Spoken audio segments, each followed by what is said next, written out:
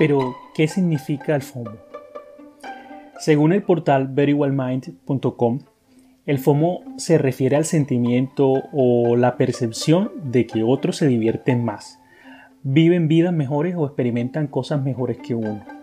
Implica una profunda sensación de envidia y afecta la autoestima. A menudo se ve exacerbado por los sitios de redes sociales como Instagram y Facebook. Puede aplicarse a cualquier cosa, desde una fiesta el viernes por la noche hasta una promoción en el trabajo, pero siempre implica una sensación de impotencia, de que te estés perdiendo de algo grande. Yo lo llamo síndrome de Kiko. No sé si recuerdan los que vieron alguna vez El Chavo del Ocho, que Kiko podría tener un carro o un juguete muy bonito, pero siempre miraba y deseaba el juguete humilde del Chavo.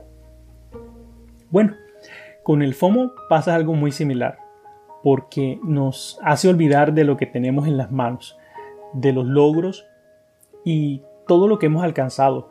Nos hace que nos enfoquemos en lo que tiene el otro y no en lo que nosotros tenemos. Esto pasa en parte porque nuestras vidas están inmersas en las redes sociales.